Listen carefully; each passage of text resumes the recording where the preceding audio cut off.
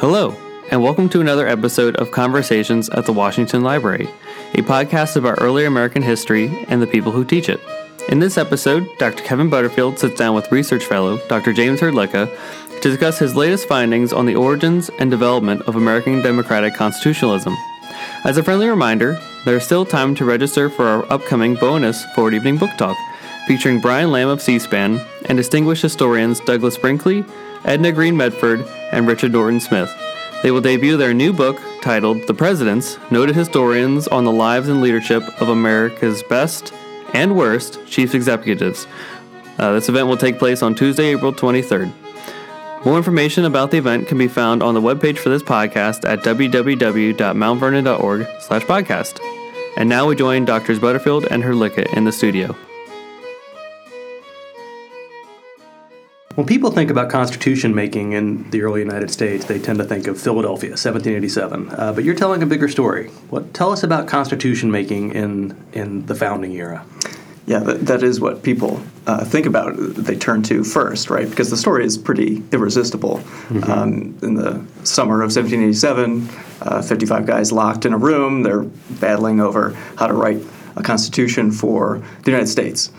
And that's an important story. I mean, it's sort of an irresistible one. Our guy, George Washington, of course, figures prominently in that. Mm-hmm. He's a pivotal figure. And my story highlights that, but I think it as you say, it seeks to place that story in a larger context. And that story is constitution making that Americans are undertaking throughout the United States, both on the state level and ultimately they're thinking about the larger thing, the larger polity that those states are a part of.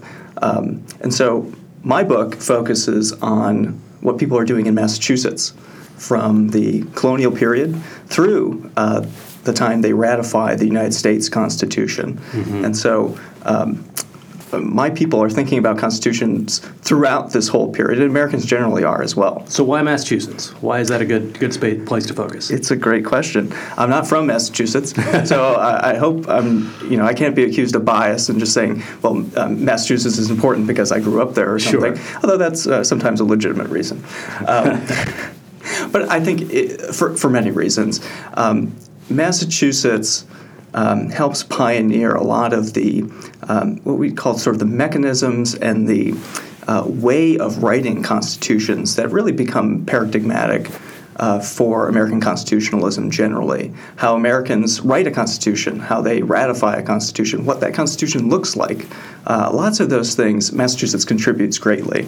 Oh, that's great. Okay, so let's come back to that by taking a big step backward. Sure. If you were in England or Great Britain in the 17th, 18th centuries, yeah. What are constitutions? I know they use the word. They talk about constitutional and unconstitutional. Of course. But how do they think about it? Yeah, it's a great question because it highlights one of the distinctive developments of the American Revolutionary era. That is, there's always been, for a long time in places like England, a sense that there exists some kind of fundamental law, that when you're thinking about government, there are rules that are kind of permanent, that you can't change on a whim. Mm-hmm. We think of legislation, things Parliament does or a legislature does. It can change things, whenever it wants. Mm-hmm. But the idea of a constitution is that there's a fundamental set of rules that you can't change arbitrarily. And in England, that notion exists. And there are written parts of an English constitution. You think of Magna Carta or things like that. Those are written down, but it's not in a single package, right? And what Americans do that's distinctive is they come up with a way to take that idea of fundamental law and how do you create it? How do citizens come together, agree on a set of rules and principles, and then have the people from whom all power descends consent to live under that form of government. Mm-hmm. And that's the essence of American constitutionalism. And Massachusetts is an important part of that story. But to get there, maybe I know a little bit about Virginia. I know that in 1776, the legislature just wrote a constitution. That's right. Passed it and moved on. Yeah. Something different starts to take prominence in the early years of the United States, where it's not the legislature doing it. So Massachusetts is a pioneer in this? It is, that's right. Places like Virginia do write constitutions very early on in 1776. They kind of have to, right? They don't have a choice, and plus the Americans don't have experience doing this sort of thing. So no one did. No one did. Yeah. So I'm not going to blame Virginia too much for doing this. They were doing the best they could. By the time Massachusetts starts to write its constitution, and it waits a couple years for a variety of idiosyncratic reasons that we don't have to go into right now. Sure. By the time Massachusetts starts to do that, there's a sense, one, that you can't have just the sitting legislature write a constitution. Because if a sitting legislature, just a normal, everyday set of legislators that you elect, if they can rewrite the fundamental law of the government whenever they want, well, that could get problematic, right? It's not fundamental. It's not fundamental, right? They might just change it. They might, theoretically, they could change their terms, right? So they could sit forever or something. Right. Probably unlikely, but the fundamental problem exists. So there becomes a notion that to write a constitution, one, you need to elect specific people, that they're going to be delegates to something called a convention. And that's their only job. Their only job is going to be to write a constitution, a frame of government that's going to set the fundamental rules for the government.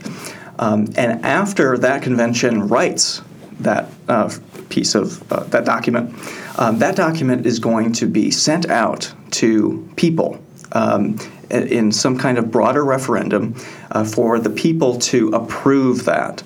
And that's what happens in Massachusetts. They have to experiment a while before they figure out how exactly to do that. But that's what they do in 1778. They write a constitution that is sent out to the people, not by a convention, by the way. This is their first try. They kind of do the legislature thing, and they send it out, and people have a lot of problems with the Constitution. They also have a problem with the fact that it's not written by a convention. So they try again.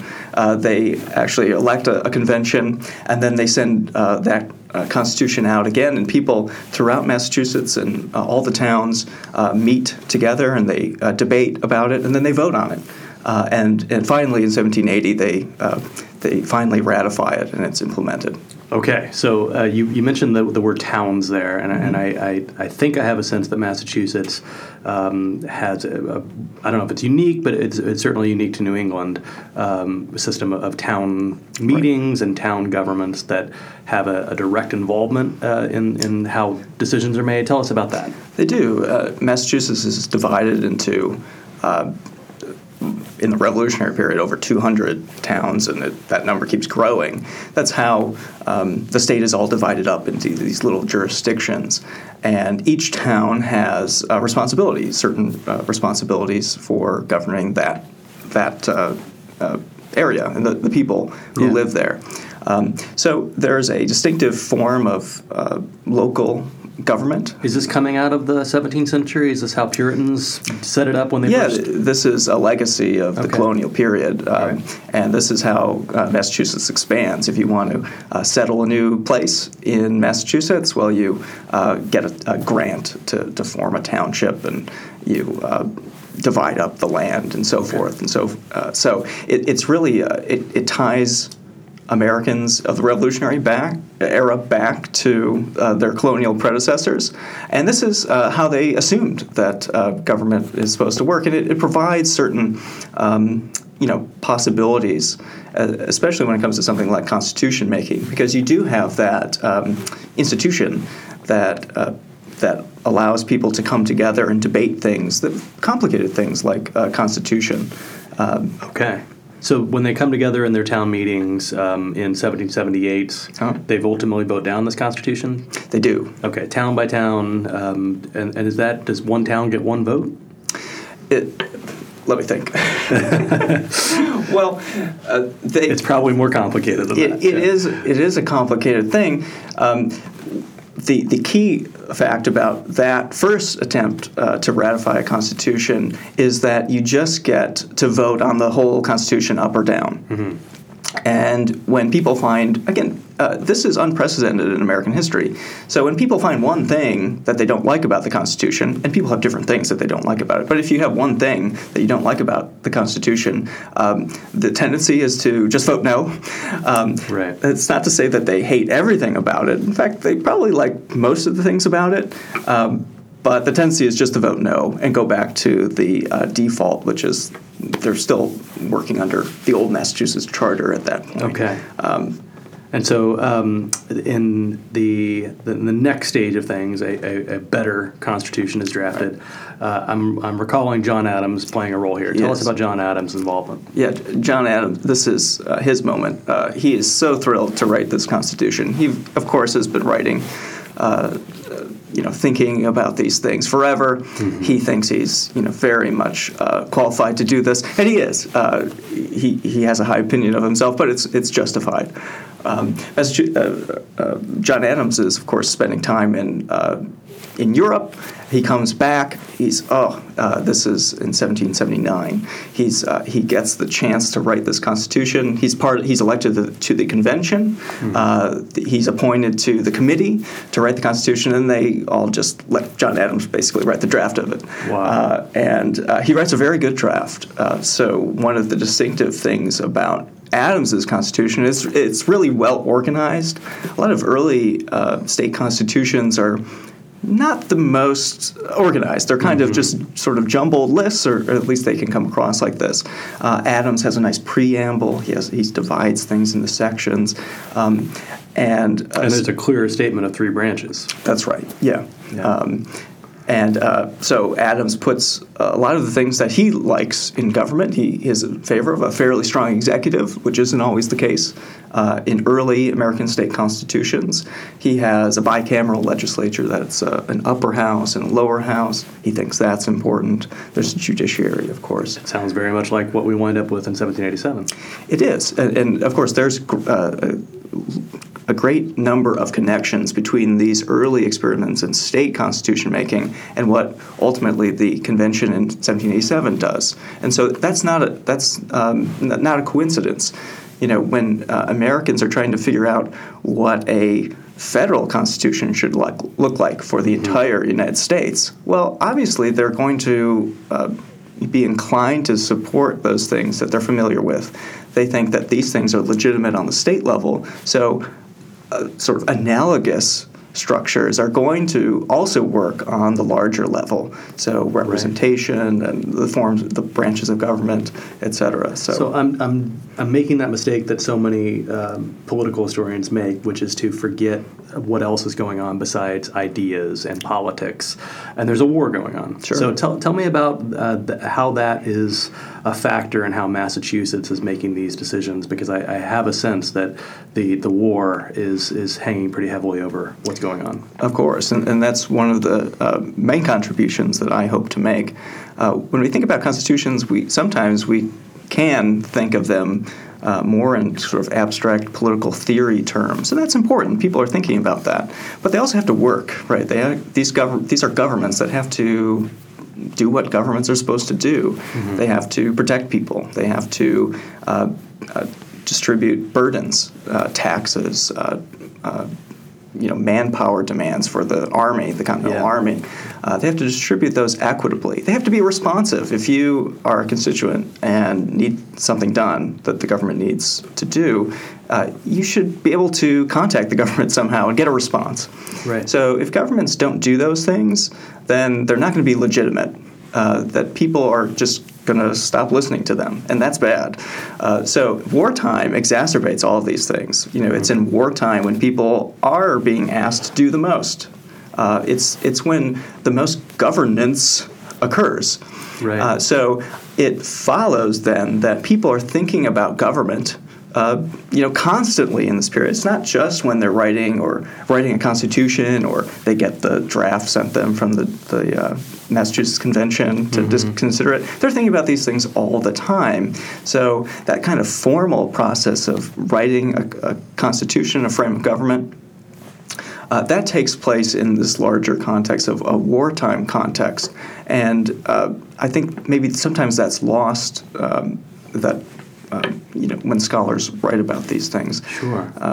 So when you mentioned when you have a frustration with the government, you need to be able to express yourself. How are they doing it? Are we talking protests in the streets? Yeah. What's happening? Well, I guess sometimes they could, but the more common form of doing that in Massachusetts is through a practice that I spend a lot of time talking about, which is the practice of petitioning. Okay. So petitions are a very common form of government, of a technology of governance in the early modern period, this sort of the 18th century, and not just in America, throughout Europe, throughout South America as well.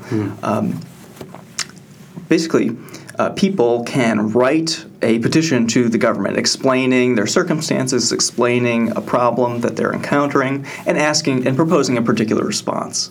And these petitions require people to actually express a very sophisticated vision of what they believe legitimate and effective government comprises, right? So a legitimate government wouldn't ask people to shoulder burdens that they're not capable of, bearing, right? They're not.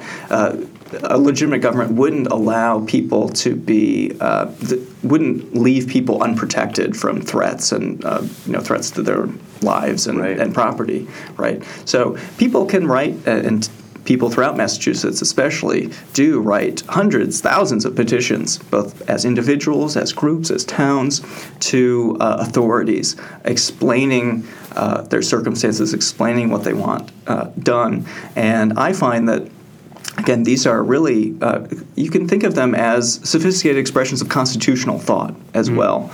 That, again, they're not specifically talking about the Massachusetts Constitution or the federal Constitution, but they're writing about government. And what it should and shouldn't look like. That's right. And these aren't people that are otherwise household names. These are otherwise people largely forgotten. Right. Yeah. I mean, it's we focus on a particular set of individuals in this period often, and that's justified, right? People like John Adams, George Washington. These are important people, and they do important things. But I think, for me, one of the points that I would make is that those elite guys aren't isolated. They're not doing things that nobody else is thinking about. All Americans are thinking about these problems, and they actually, I think, are driving a lot of the developments in this period. That people like John Adams, George Washington, Thomas Jefferson, James Madison, they're not proposing things out of left field. Right. They're responding to very broad questions that people are asking at the time. So you mentioned things like equitable treatment and the government not making demands that people can't bear, these kinds of things. These all sound fairly commonsensical and familiar. Are there also things that they're talking about that would feel pretty foreign to us that are coming out of a different era that we lost touch with, or does everything feel, as you look at these petitions, these thousands of petitions, does everything feel relatively familiar and relatively still ingrained in our political sense? Well, I think a lot of them are. Obviously, the contexts are very different, right? And what I like about this period is that it kind of government today is so complex. There are, at the time of the American Revolution, there are 2.5 million people in what becomes the United States. Today there's 330 million or something like that, and obviously covers an entire continent. This is Massachusetts, also not geographically very large either. Has about 350,000 people at the time that we're talking about during the founding era. But I think all of these basic questions of government, of legitimacy, of representation, in some form people are talking about them. And I think maybe that's why we can have a constitution written in the 18th century that in some form can continue to exist, right? Even though the context in many ways is so different, the fundamental ideas still apply. Now, we can debate what changes should or shouldn't be made to that, but I think that's why studying this period is so important, is that it's not just about the 18th century. These are legacies that continue on today. So I want to, because you mentioned the thousands of petitions, I want to take a moment to sort of dive into the practice of history and what you're doing. Where are you finding these things? What do they look like? Talk to me about the archival work. Yeah, so I spent a lot of time with petitions that are at the Massachusetts State Archives in Boston. Okay. And again, there are volumes and volumes of these things that are just difficult to go through, right? So they're not published anywhere. Most of them aren't anyway. And for that reason, and they're all in manuscript, they're just written down. And so for that reason, they're kind of difficult to just go through real quick. Yeah. You have to spend a lot of time doing that. And I spent quite a bit of time doing that. How long has this taken you to work through this? I've been working on the project for quite a while. I spent probably about 5 months in the State Archive. Okay. And there are hundreds more that I could look at. I think I've gotten the base. I think I understand what they'll say, basically. I've read enough of them. But these are all sorts of sizes and shapes. They're written by people who are very well educated. Some of them are written by people who, based on at least their spelling and their writing, they're probably not very well educated. But what's fascinating is that all of these people know the basic conventions of how you do this. They know what arguments to make. They know the principles to appeal to. And that's what I think makes them an extraordinarily valuable source. And so by reading these things in the archive and by setting them against the more familiar sources that we more often use to study. John Adams' writings. Yeah, John Adams' writings. I think that enriches both of them, right? This doesn't tear down people like John Adams or James Madison or George Washington at all. I think it actually informs how we understand those guys as well. So the Massachusetts Constitution in 1780 comes about. It's right about the same time that they finally ratify the predecessor to the United States Constitution, the Articles of Confederation. How does that figure into the story that you're telling, the first attempt to create a national government? Right, it's crucial. And people in Massachusetts especially, are thinking about both of these things concurrently. The Articles of Confederation is written by Congress initially in 1777. It takes quite a while to formally get ratified because all the states have to agree to it. But in 1778, actually, I found that towns in Massachusetts all read and vote on the Articles of Confederation as well. That this is something that the General Court, the Massachusetts state government, sends out to all the towns. And I found, I think, 69 or 70 references to towns doing this. So maybe not all of them have done this. We just don't have records for all of them. But I think this is somewhat distinctive. Most states don't do this. The state government just approves the articles. But in Massachusetts, again, you have this interesting thing where they're writing and debating constitutions throughout the 1770s. And so you get the Articles of Confederation, towns do, and they look at it more or less like a constitution as well. They don't examine it in quite the same way that they examine a constitution yet, because they're not sure exactly what this thing is going to look like. They think but they know it's important that Massachusetts doesn't exist as an independent state just floating in the ether. It exists as part of something larger, and that is going to be crucially important to what happens in Massachusetts.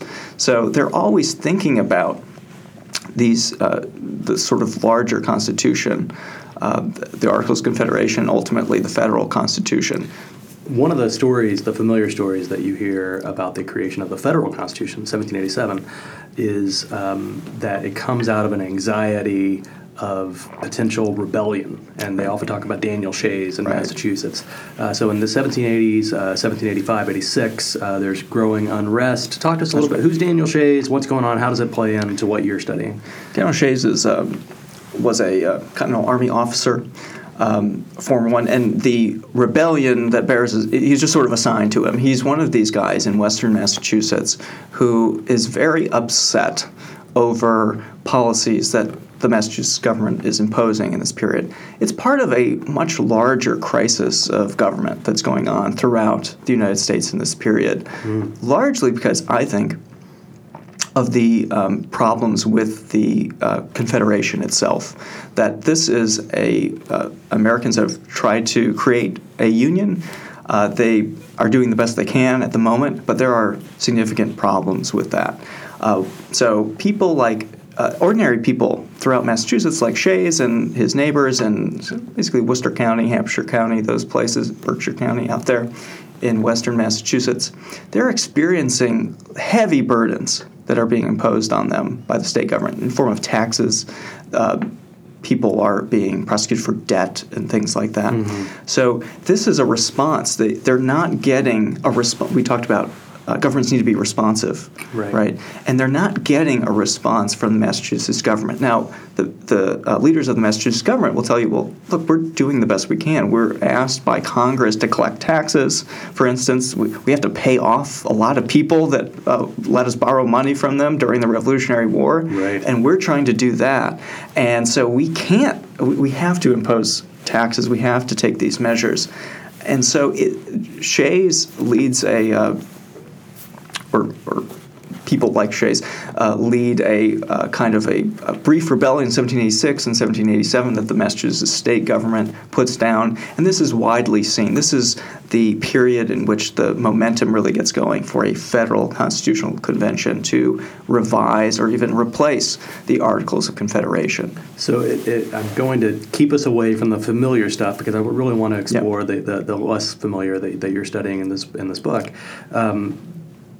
A bunch of people, including George Washington, write a constitution in 1787 in Philadelphia.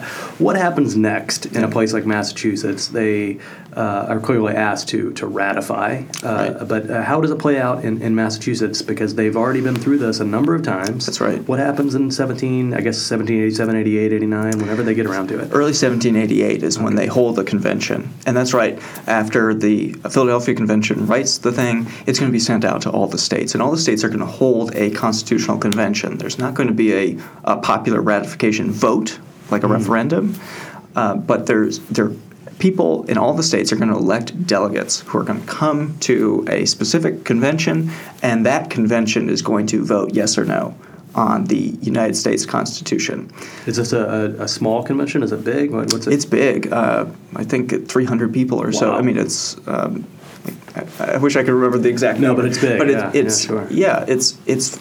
So it seems large, although people at the time, of course, wonder, why can't we just vote on this thing? And that's the experience of people in Massachusetts, of course. That's one reason it's interesting. In Massachusetts has pioneered this process of constitution making, of constitutional ratification.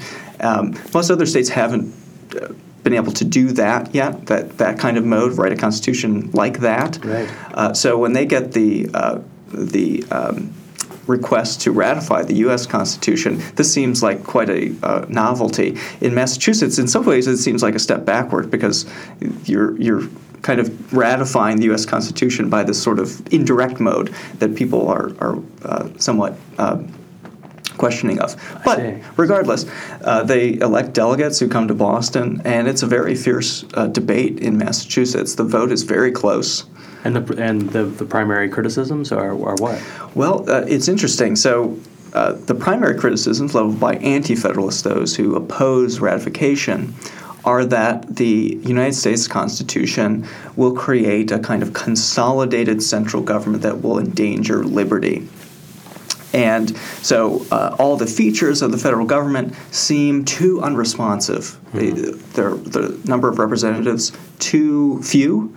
The people's voice won't be heard in this. The federal government will have powers to do things that formerly the state governments took care of. And those state governments were seen as more responsive than this federal government was going to be. The president was going to be really powerful. There was no Bill of Rights, which state constitutions have. And so that seemed, what limits will this federal government have on it? That's a concern as well. So we know the outcome. What won them over? Well, it's the belief that for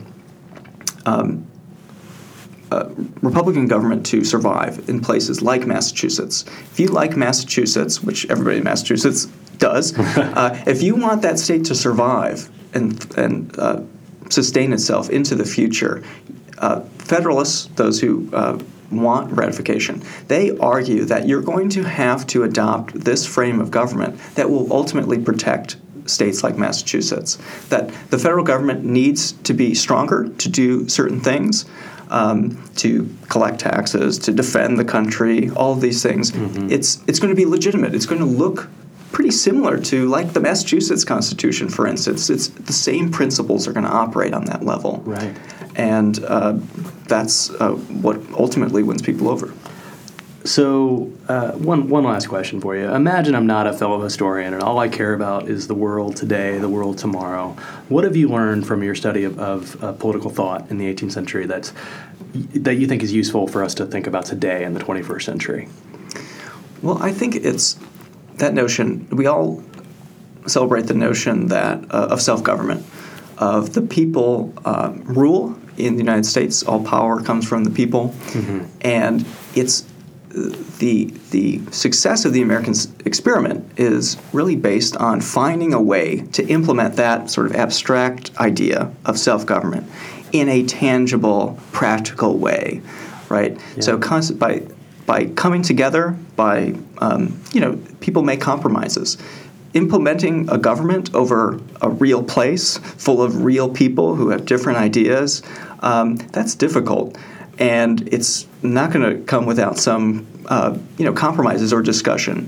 Mm-hmm. What interests me about this whole period is how people succeed in doing that, why they feel that it's important, and how that story continues. They don't think that we've written a form of government, we're set for all time. No, the whole point is that you have to constantly maintain this. You have to do things like vote. You have to pay attention to what government's doing. Mm-hmm. You have to participate in some way. So I think anyone who's concerned with the contemporary world, I think, can find great value in returning to how it all began in revolutionary America. That's great. Thank you very much. I've really enjoyed the conversation. Me too. Thank you. Thank you for listening to this episode of Conversations at the Washington Library. Be sure to subscribe and follow this podcast on iTunes or wherever you get your podcasts.